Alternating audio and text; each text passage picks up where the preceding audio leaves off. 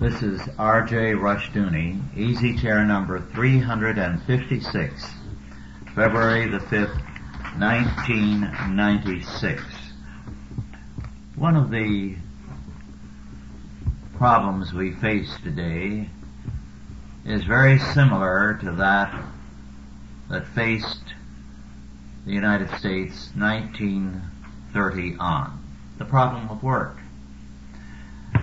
Jobs are declining in numbers. People are unemployed. What to do?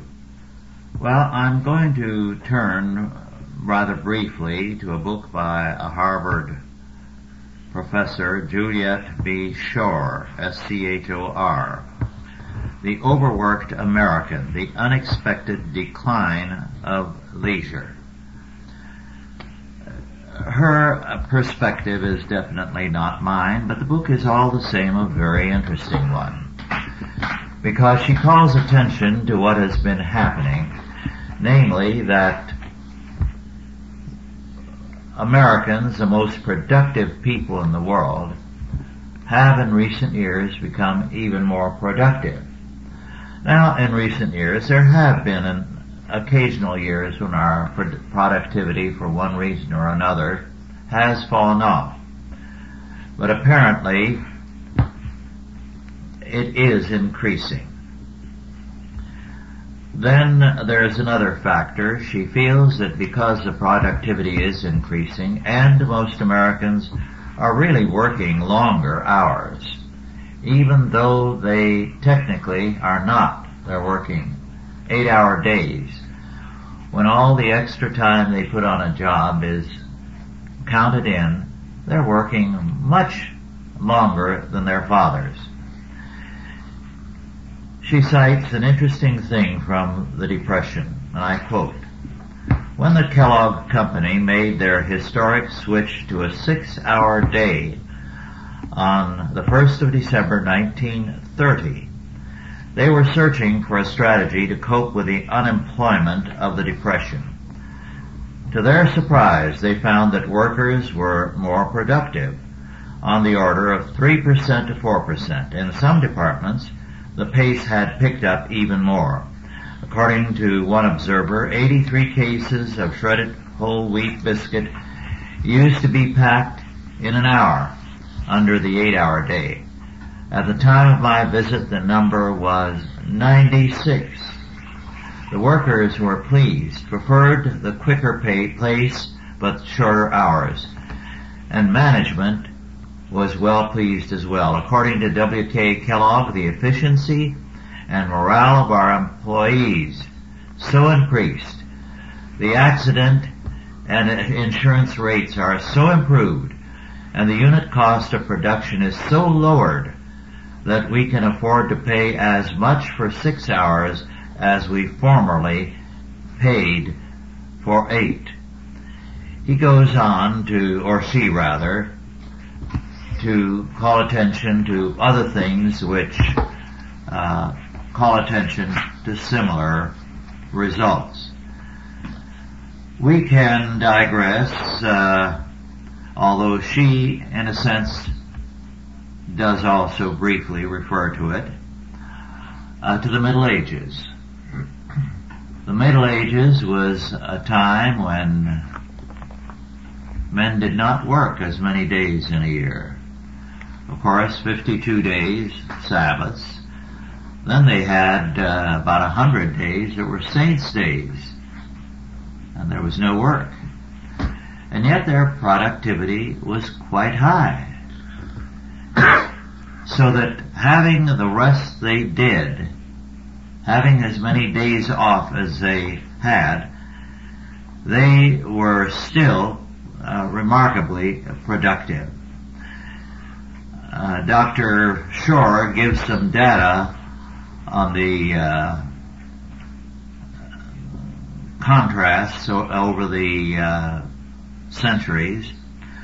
It was in the 1840s to about 1860, and in some areas beyond that, much beyond that men worked the longest hours. Dorothy's father, as a railroader, worked every day without any days off. And the days were originally very, very long days, and it was only when he was near retirement that the 8-hour day became routine. Of course, the railroad workers forced other extremes and shortened the length of a trip that work crew could take. So from being overworked, they went to being underworked for high pay. Well, over the centuries, the workload has not been helped by increased hours. Longer hours do not make for efficiency. And so Shore feels that there's a strong case to be made for shorter hours, or for some kind of change. She calls attention to the fact that in the medieval period, a working day stretched from dawn to dusk, 16 hours in summer and 8 in winter. However, this did not mean that they worked all the time. And they very often,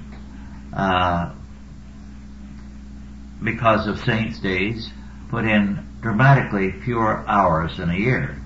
In fact, she quotes James E. Thorold Rogers, who when I was growing up was regarded as one of the great men in the field of labor studies, who said that the medieval workday was not more than 8 hours.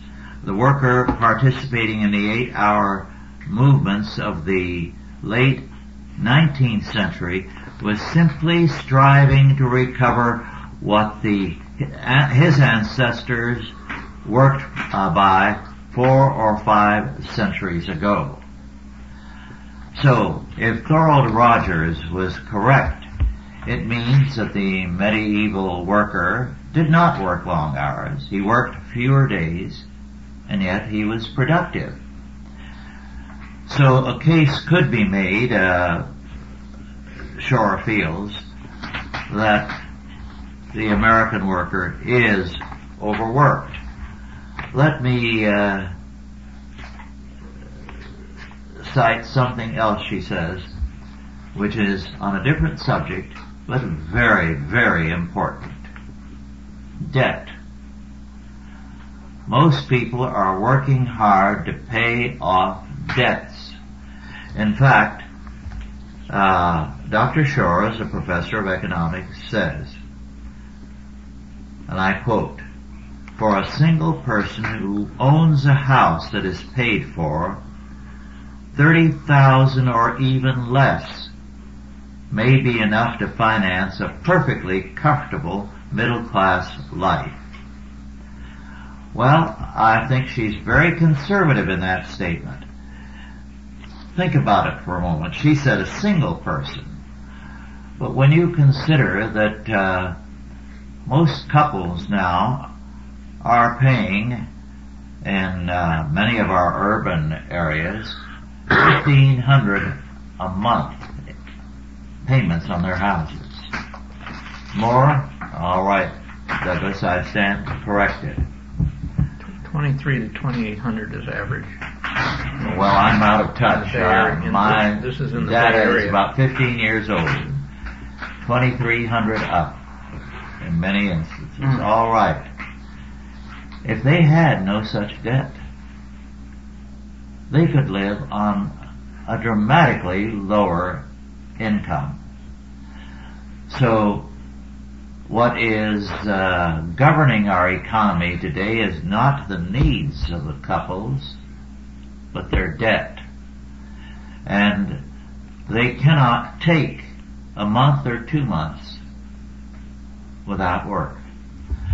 I recall, about 25 years ago, or earlier under Johnson, there was a recession for a time. And we lived at that time in the San Fernando Valley at the West End, first in Woodland Hills and then in Canoga Park. In those days, there were a vast number of aerospace plants all through that area. When the layoffs began, and the recession was not more than 6-8 months, in short order, houses were being foreclosed and were up for sale. Because those engineers who were making big money, they were well-to-do, were living hand to mouth. They had all kinds of recreation vehicles. They had expensive vacations. They were living as though their fat salaries were going to continue to go on indefinitely. So, if we removed debt from the scene today, and people lived as they once did, 5-year mortgages only, 1/4 down, people would be able to get along on much, much less money. Well, Paul, would you like to make a comment on that, or do you want to wait a minute or two? I think that if you had more available income, and say you had a 5-year mortgage and you paid off the mortgage at the end of the 5 years, you would probably bid up the price of other properties to acquire another property, because your expectations and your ambitions would always be a function of how much you could put on the table. The other thing I was thinking of is that I think many people nowadays are, as you say, they work to pay their debt, but if they didn't have a problem of income, they wouldn't work. But the problem is the exchange of the labor for dollars and then translating that into an investment and so on. Many people at the age of 50 now are saying they don't want that. And they stop and they reflect. They sell off the houses, as Mark said, in California, and move to another state where it isn't so expensive, and are willing to take less in the way of income. But I look also at the people who work. I see you speak of productivity. I'm wondering if people who, as they get older, their productivity increases, of course, because of their learning curve movement. But I'm wondering if these people who move forward in terms of years wouldn't like to walk away from the learning curve, perhaps, and go into something fresher, because they get sort of jaded doing the same thing over and over. They want a second career, a second lifestyle, so to speak, to kick in. It's forced on them. In today's workplace, you don't stay in the same field very long. I mean, nowadays, young people coming up have to plan as part of their career track that at least once, at the bare minimum, and probably at more realistically twice during their working life, they're going to have to change careers totally. You know, this idea of apprenticing one way or another into a particular trade and going to work for some large company and collecting the gold watch is a myth of the past. It's not happening. The anthem of the wage slave middle class, however few of them are left, is exemplified by the bumper sticker that says, I owe, it's off to work I go. We have a debt-driven economy. I mean, if people paid everything off, this country would collapse for a while. The only reason a lot of people work is to maintain an unrealistic a lifestyle of unrealistic expectations, which is driven by television. It's no longer magazines and newspapers anymore. Young girls grow up today wanting better than what their mother had in the way of furnishings and all of the accoutrements of maintaining a home. And the day after they're married. And they want it right now. Yeah, that's right. They want it immediately. When I first went out to Asia, that would have been oh goodness, in the middle part of the 60s. I remember I came into Hong Kong, and the American expatriates were working 5-day weeks. That's what we were expected to do. But the locals worked 6 days a week. Mm-hmm. And I thought, well, gee, that's a tremendous work. And some of them would every other week flip over and do 7. So you'd have 6 and then 7, and then you do 6 and then 7. And I couldn't understand how we could get these people to work that way. And then I started looking at things we did for them. And this was true not only in Hong Kong, but even more so in Japan. And the days started at 10 o'clock and would run until 8 o'clock in the evening. And I observed, though, that one, we paid for their transportation costs. They didn't have to pay for their car fares or trolley fares or anything like this. Secondly, we paid for their lunches and their dinners. In some instances, we even gave them places to take naps, where they had like little rest areas that they could go to during the day. We didn't get, in effect, 10 hours a day of labor out of these people and 6 days or 7 days a week's worth of work. It was modified. And when I started looking at how the effective time spent on tasking would compare to what we do in the United States, I could see that what the Americans were doing was more labor intensive than what they were doing in Hong Kong and Japan in these extended hours and extended formats. So I think, as you say, when people had less work in terms of time commitment, they were able to get greater output. And I see that happening with the Americans versus the Asians that I saw in the 60s, and I think it could happen again today if we had even shorter work weeks. Yes. Eric Kuehnelt-Leddihn, an Austrian economist and count, some few years ago called attention to the remarkable productivity of Americans as against the rest of the world. That some peoples in Asia who worked 14 hours a day could not equal in productivity an American's 8-hour day. You know, they don't utilize technology the way that we do in order to get that kind of productivity. They don't have the technology available in many cases, and even if they did, they don't know how to use it. Although they, in the past 20 or 25 years, they've learned how to use it, and they have beat us at our own game in automobile manufacturing and shipbuilding and electronics manufacturing and a number of other areas. There's also the matter of what do we offer to the employee that makes them productive. Henry Ford popularized the automated assembly line for automobiles, and it became a standard. You do one thing and punch it out, and that's an efficient way to create automobiles, but it's not, as we know now, an efficient way to treat employees. It's a killer of men. And some years ago I remember seeing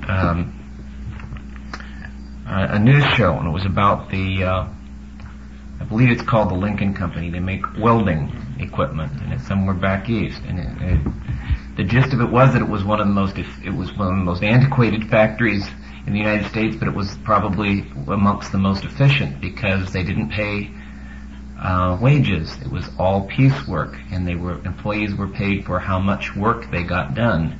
And you had to take a test and actually perform work duties to see whether you qualified to work there, because there was quite a competition for these jobs.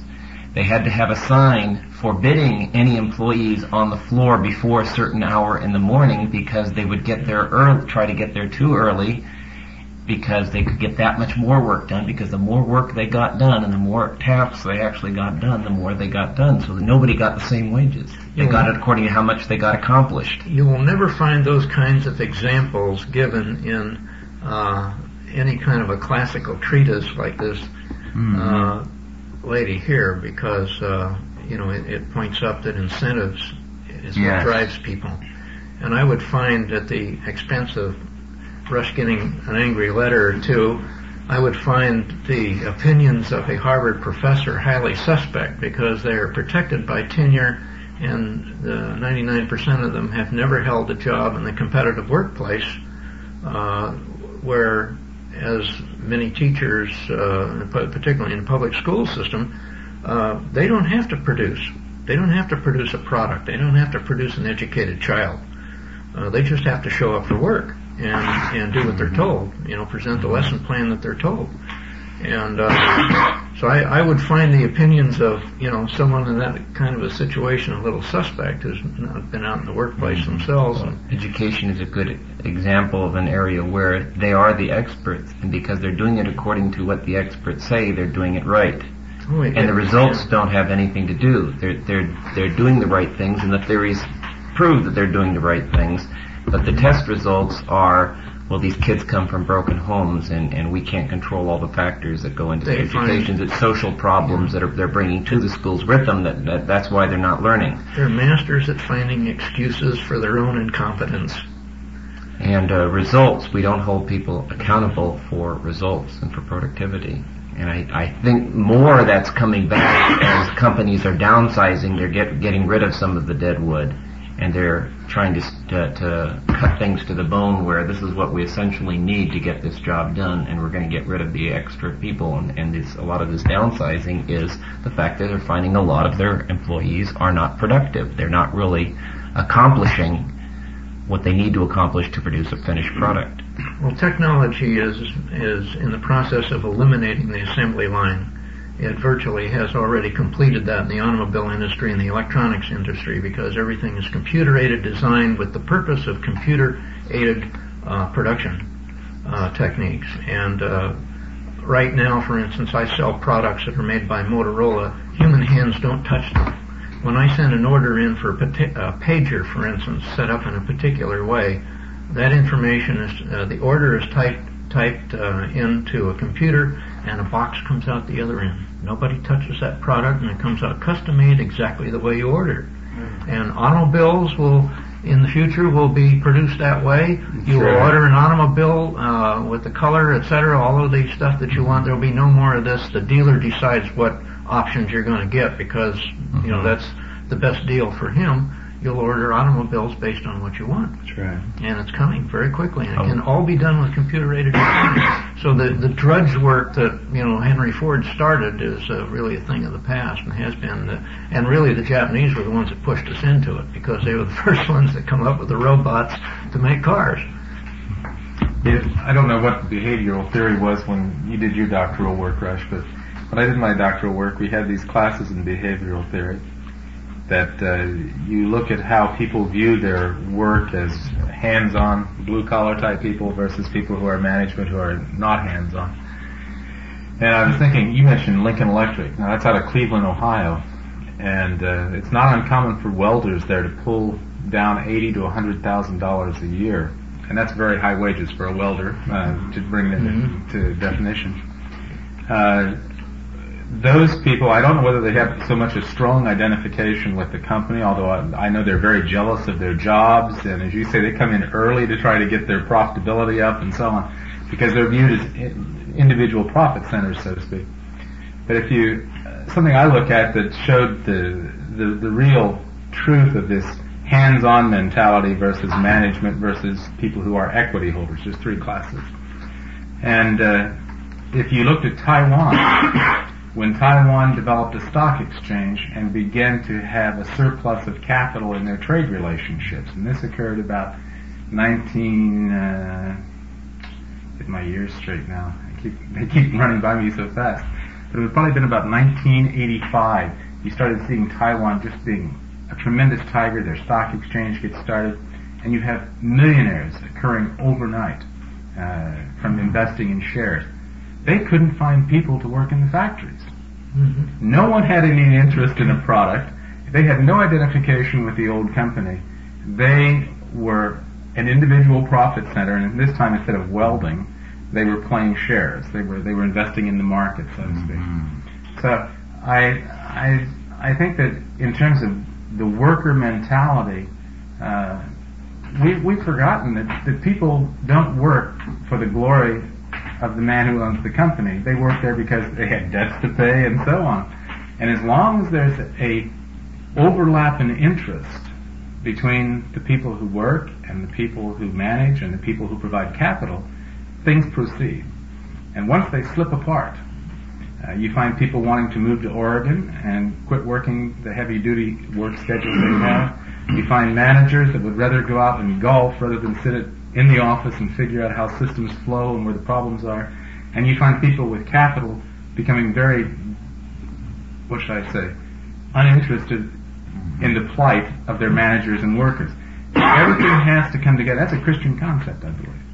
That there is a contribution to be made by each person, and each person is rewarded accordingly. Harmony of interest. Yes. Yeah. So we talk about this work thing here. I don't know if the Americans are overworked so much, or they're just out of kilter with a religious harmony and equilibrium there.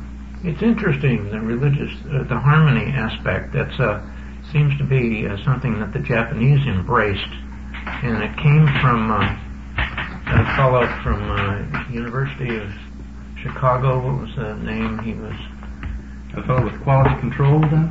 Well, they have an award in Japan in his honor. I forget his name. He's well known. Yes, I know from your documented his contributions to the Japanese industrialization after World War II. He went over there and taught them the harmony of interest concept, and they embraced it 100%. Where everybody from the bottom to the top in the company has to get together and solve problems. There's no vertical structure to their hierarchy and their management system. Well, we've talked about the contribution of debt to overworking. I think maybe we can't forget that it is rivaled also by unconscionably high taxation. Yeah. People have to work a number of months out of the year simply to pay off federal, state, and other taxes. We got too many drones in the hive. What's wrong with that? I'd like to call attention to something else that Dr. Shore has to say in this book on Americans and work. Let me quote, "We live in what may be the most consumer-oriented society in history. Yes.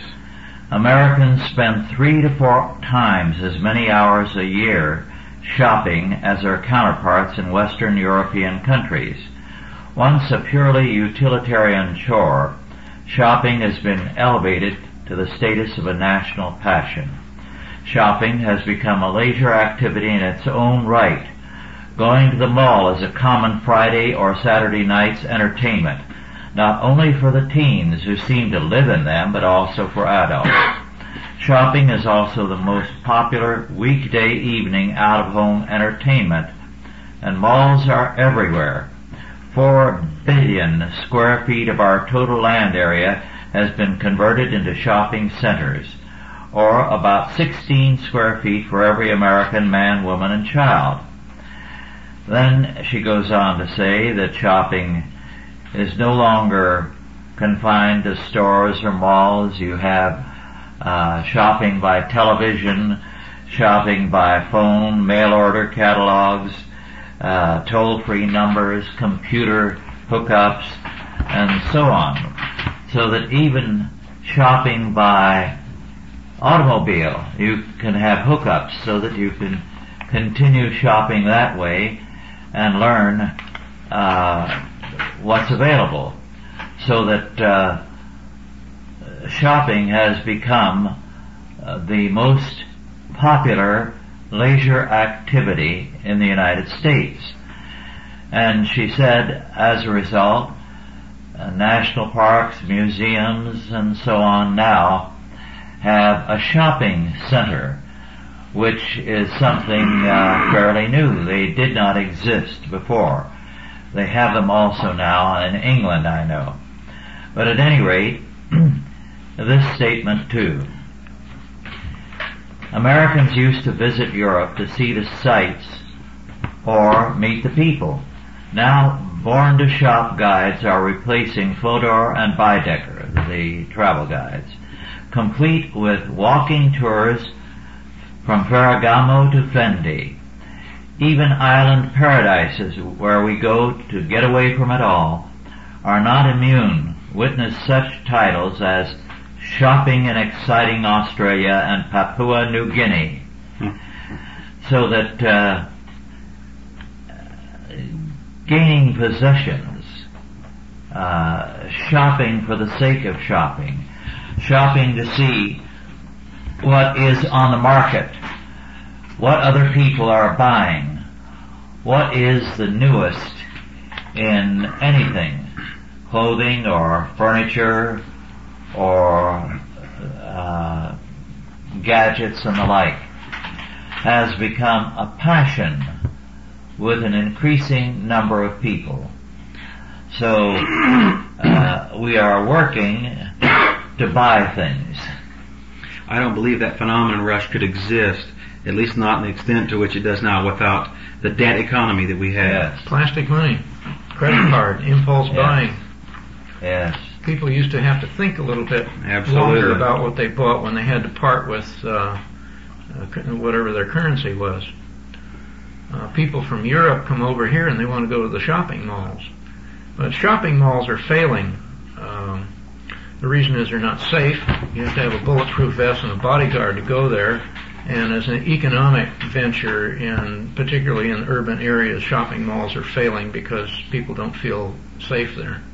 They're also expensive. It's discount buying is the in thing now. That's right. Well, we go through waves in our economy. Let's face it, you look back over the past 30, 40 years, and we've all seen waves. The superstores, now we have the megastar stores, the Walmart. Each one of them comes up with a little bit different wrinkle. Walmart became the friendly superstore. But if you go in there and look around, you find in many cases that you cannot find the quality level that you're willing to invest your money in. You find out you have to go to some neighborhood guy over here who's got a decent pair of shoes or something else that's not made out of plastic that looks like it'll last for more than a couple of weeks.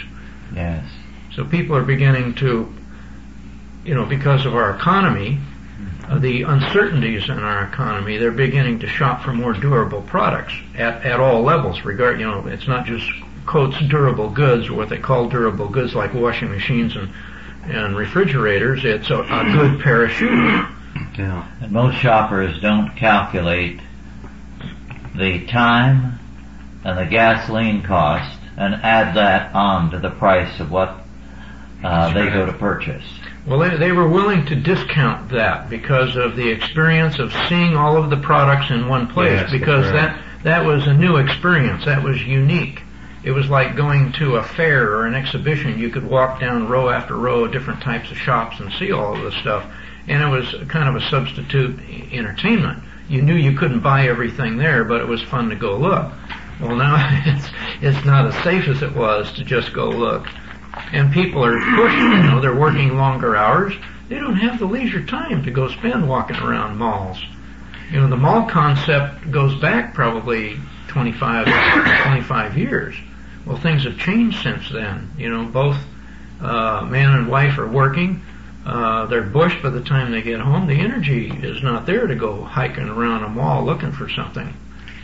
There's a new psychological classification of the compulsive buyer. These people who get depressed, and go out and spend money to get rid of their depression. That certainly is a modern phenomenon and is generated by this heavy consumer orientation, which is driven by a debt culture and debt society we were talking about. Well, some of that goes to more basic elements like gluttony. Oh, yes. And envy. You want to keep up with the Joneses. You want everything the guy next door has got, whether you can afford it or even need it. Yeah. Well, these all go together, that's for sure. I think you're right about the credit card and its part in all of this. I know that prior to World War II, anybody who bought on credit anything except a house was regarded as somehow a suspicious character and not to be trusted, living on the margin. By and large, it was only the very wealthy who had charge accounts. And it was looked upon with contempt by the average person. It took a while for the credit card to catch on. And I think it was partly because the way things developed, you were driven to it. Mm-hmm. to illustrate, I threw away and burned, in fact, all the credit cards that were sent to me in the early years. I didn't want them. But after a while, I had to have them because with the traveling I do, more and more hotels and other things were not accepting checks. Well, you can't rent a car without a major credit card. Yes. So I was driven to using credit cards. Well, it's the ultimate form of inflation. Yes. Because the government doesn't have to account for how much money is in circulation anymore. And it's a neat sleight of hand. That's an interesting point, because it points to something fundamental in the analysis of inflation. I have talked to all kinds of people, and I found that their ideas, including some who should know better of what inflation is, are wrong. They see inflation as an increase in the price of goods, and deflation as a decrease. And that's not true. Inflation is an increase in the money supply. Absolutely. And all you have to do is to pick up a Wall Street Journal and look, and you will see day by day the increase in the money supply. Yeah, but the rest of that sentence is so that government can pay off its Yes. debts in inflated money. That's right. So that That's the purpose behind it. inflation is created by the federal government, and as a result, we're all paying the price. It's another form of taxation and has to be recognized as Definitely. such. Well, it's stealing, and it helps debtors and harms creditors. And Who's the biggest debtor? That's exactly right. So it made me think of Yeah. just that a minute ago. Yes. Follow the money. That's right, absolutely. You find the purpose. Yeah. People need to recognize what precisely it is. It's stealing. Yes. It's theft. Well, I want to carry that point forward that you've all brought up now. Having been in the banking industry early on in my life, and what I saw was that once we started getting economists having an impact on the presidential office, the presidents couldn't get too much sometimes out of the Federal Reserve System because these were old stodgy bankers. But the one area they could work on was the banking controls through the legislation. I mean, now we're seeing banks being able to do so many things. If you recall, after the Depression, banks were restricted. You couldn't sell insurance. You couldn't sell shares. You couldn't do many things. But now, if you notice, in order to keep the good times rolling, you can't imagine the contribution that debt through the plastic makes to the money supply. Mm-hmm. And the things that I've seen happen are that, one, we've relaxed the constraints upon banks in areas that they can conduct business. Secondly, we've never seen a decline in the interest rates from these 19% levels, when there's every reason to believe they could come way down. We're talking 6% money now, 7% money. The reason is because a president needs a banking system that will help, I believe, his prospects in elective office. And if he can't work with the Fed, why not work with the banks? That's why consistently every presidential election year the Fed loosens interest rates as they have just done within the past week or 10 days. And that's really insidious, and I think the American public should look up to those things and say, hey, wait a second, this is more than a political process, it's my pocketbook. And let's focus in on taking care of my pocketbook rather than your political futures. Have you seen anywhere discussed how the billions and billions of dollars of bank losses from the savings and loan industry were repaid? All you got to do is take a look at the spread between the interest rate that you get paid on a savings account or a checking account right now, which is about 1 point something percent, and those 21% annual percentage rates. That's where they're raking it Yeah, that in. is a little suspicious. I hadn't thought of that. Yeah, That's a good I mean, point. they're the good old taxpayer. It's another form of hidden taxation that the right. government has allowed the interest rates to Right drop then. into the cellar, and nobody seems to have figured it out. And nobody knows, how's this enormous debt, this $500 billion or whatever it was they predicted it was going to be, and they've just announced that they have overcome the losses from the savings and loan debacle ahead of schedule. Amazingly, ahead of schedule. The American people just sopped it up. Got zapped in the shorts again. Well, I'm glad I brought that foot up. Because I like that. I was going off another thing that you were talking about consumer credit. When I went into Japan with the bank I was working for, which was a major American multinational bank, Japanese did not have personal consumer credit. For instance, if you went to buy a refrigerator, and many people in Japan wanted refrigerators in the beginning of the 1970s, they saved up their yen and then they bought a refrigerator. But they didn't put it on the few pennies a day plan or, charge it onto their MasterCard or whatever. So the bank came in and it was an area we thought would be very lucrative. And so we requested permission of the central bank in Japan to issue consumer loans through a Japanese bank. And we, in effect, would handle the paper and have some profitability on it. And that was an uphill battle for a while because the Japanese government was not really sure they wanted to develop consumer credit. And now I'll carry you forward a few years with that. Once we put it in place, it became very popular for everything from refrigerators to travel to the United States and Hawaii and what have you. I mean, the Japanese now love their credit cards as much as any American does.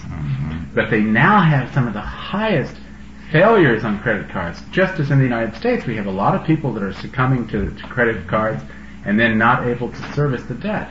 Japan has the same thing. That was one of the big arguments I remember in 1970 when they said, we don't think we should give this because they won't be able to handle it. They'll just keep spending it and spending it.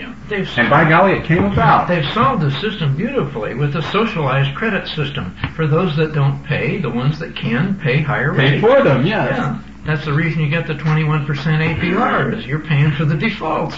But It's not that the money is that expensive.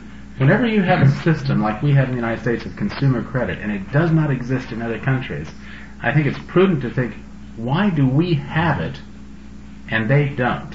And does it really lend something to our quality of life or our purpose if we do not have it, or if we do have it? There's conditions. Which one is better and why? And then contrast it to what they do in these other countries. And when I see what they've done, I'll give you another country where we did the same thing. After we succeeded in doing it in Japan, we went to the Philippines, and the bank introduced consumer credit there. And that has been a real zoo. But I'm sure that, everyone has worked things through. I don't mean to say that the bank's not taking advantage of consumers in these countries, but credit is a heady mix. And if people have never had it, or if they're new to it, and young people are that way coming into the market, it can significantly increase your money supply. And once you get that money supply up, as you say, Josh, you get inflation. That's good for the government, because now they can pay back with cheaper dollars. And there's a lot of reasons why people in government, in a government like ours, might very well like that. And perhaps it's not the right thing, though. You need to remember, too, debt is slavery. Therefore, a debtor culture is a slave culture, and is very vulnerable to blackmail and all sorts of other enticements. That's something that we need not forget. The word credit comes from credo, I believe. A man of credit was a man who was trustworthy and believable in everything he said and did. Word is his bond. What? His yes, word is his word bond. is his bond. But now, credit means the ability to contract debt. And you hear these advertisements, don't worry if you've just been through bankruptcy, your credit is good with us. And of course it is, because if you've been through bankruptcy, it's 7 years before you can go into bankruptcy again, and in that time, they'll hold you to your debt. The reason is they learned from the experience of Sears and Roebuck. Sears and Roebuck had something called a revolving charge. And it meant that you never paid off the debt. They kept you on a merry-go-round. You kept charging stuff. They were one of the first to do that in the And, country. you know, Yeah. the principal, people didn't even care what the principal was anymore, and they didn't even care what the interest was, because they had never had any intention of paying the thing off. As soon as they got a little room at the top end of their account, they would go buy something else, and they would keep that charge right up to the hilt, just like people do with credit cards today. Keep the charge card right up to the hilt, and they never intend to pay it off. Hmm. They see the monthly payment as just like the payment on a car. They never intend to own this thing. Even if they, you know, if they're out of work, well, they'll come and get it, you know. But at least I've had it for a little while.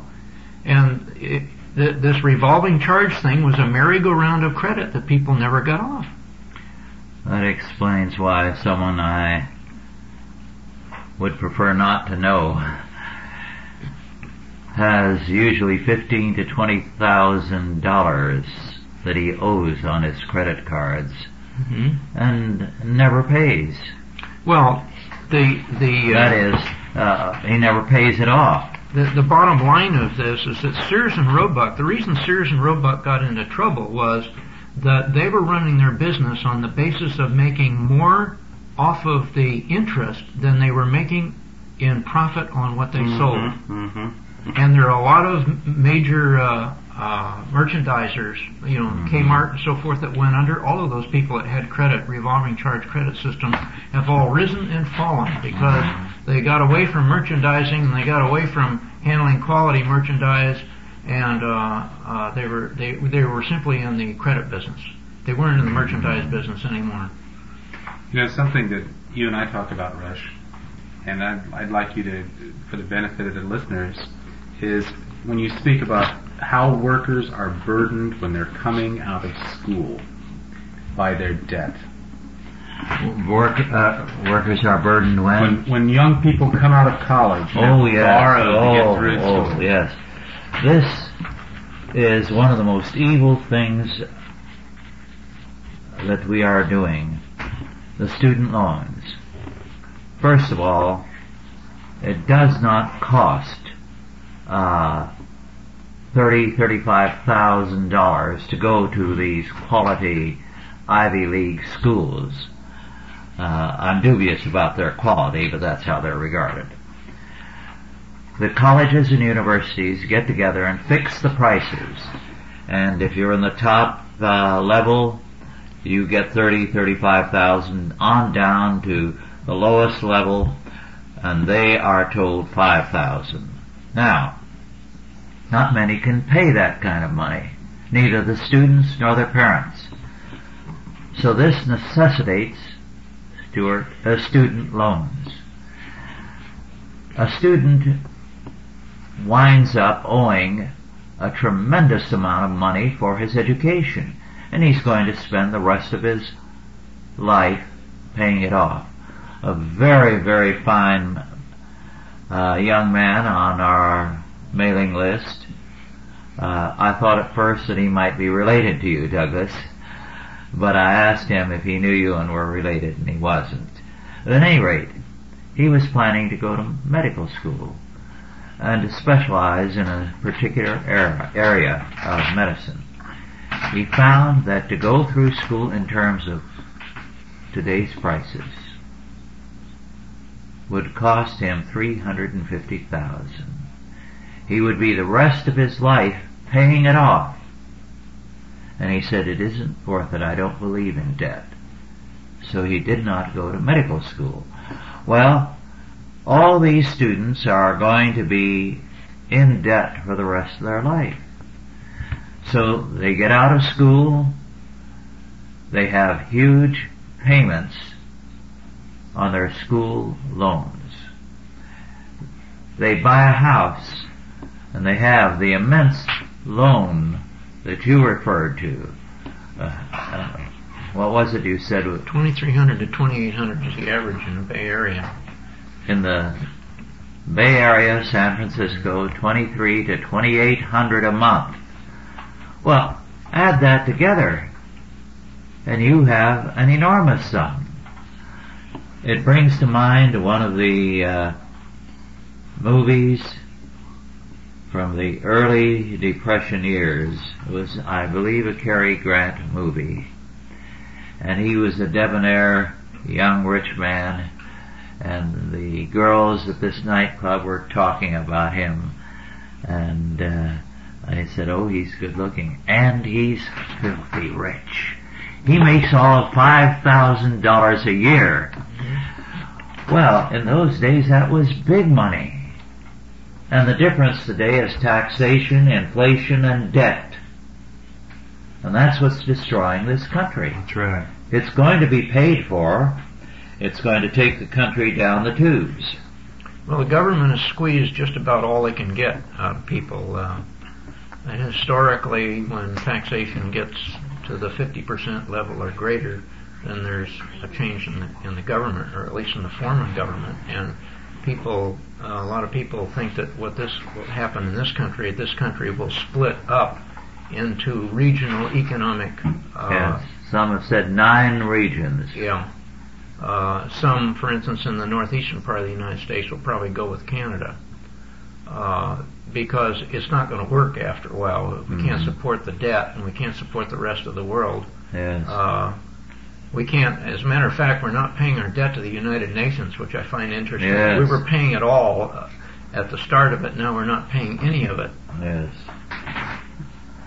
Well, our time is nearing an end. Would each of you like to make an additional statement? We have time for it. I just have a short comment after what you just said, Rush. What I see is that God's law and the statist law are in conflict here. We see physicians or anyone that has to borrow to get through school having the option of denying the debt by bankruptcy or what have you once they finish their education. But the people who actually pay for their school loans are the people out there. Mm-hmm. It's a denial of an obligation that you incurred. Mm-hmm.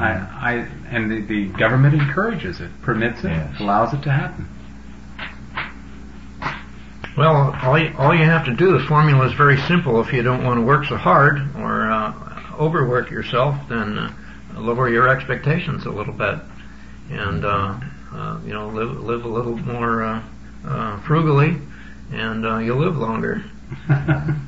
Another solution to this problem we didn't have a chance to talk about is what the Bible teaches concerning the Sabbath. Yeah. God does have answers to these problems of overwork, and one of them is the Sabbath.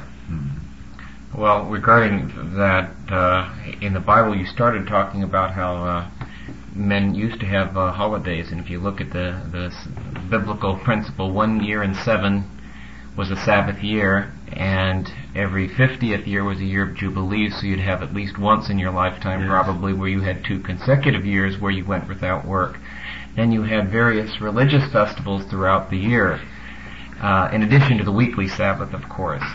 So they had a great opportunity to rest. It was, and people look at God's commandments and any talk of biblical laws. Oh, you don't want to impose that on us. Well, it sounds like pretty good to me. God commanded you to take a rest. Where do I sign up? You could have a Sabbath year and a Jubilee year every 50th year, every 7th year a Sabbath year, when you are not a debt economy. That's right.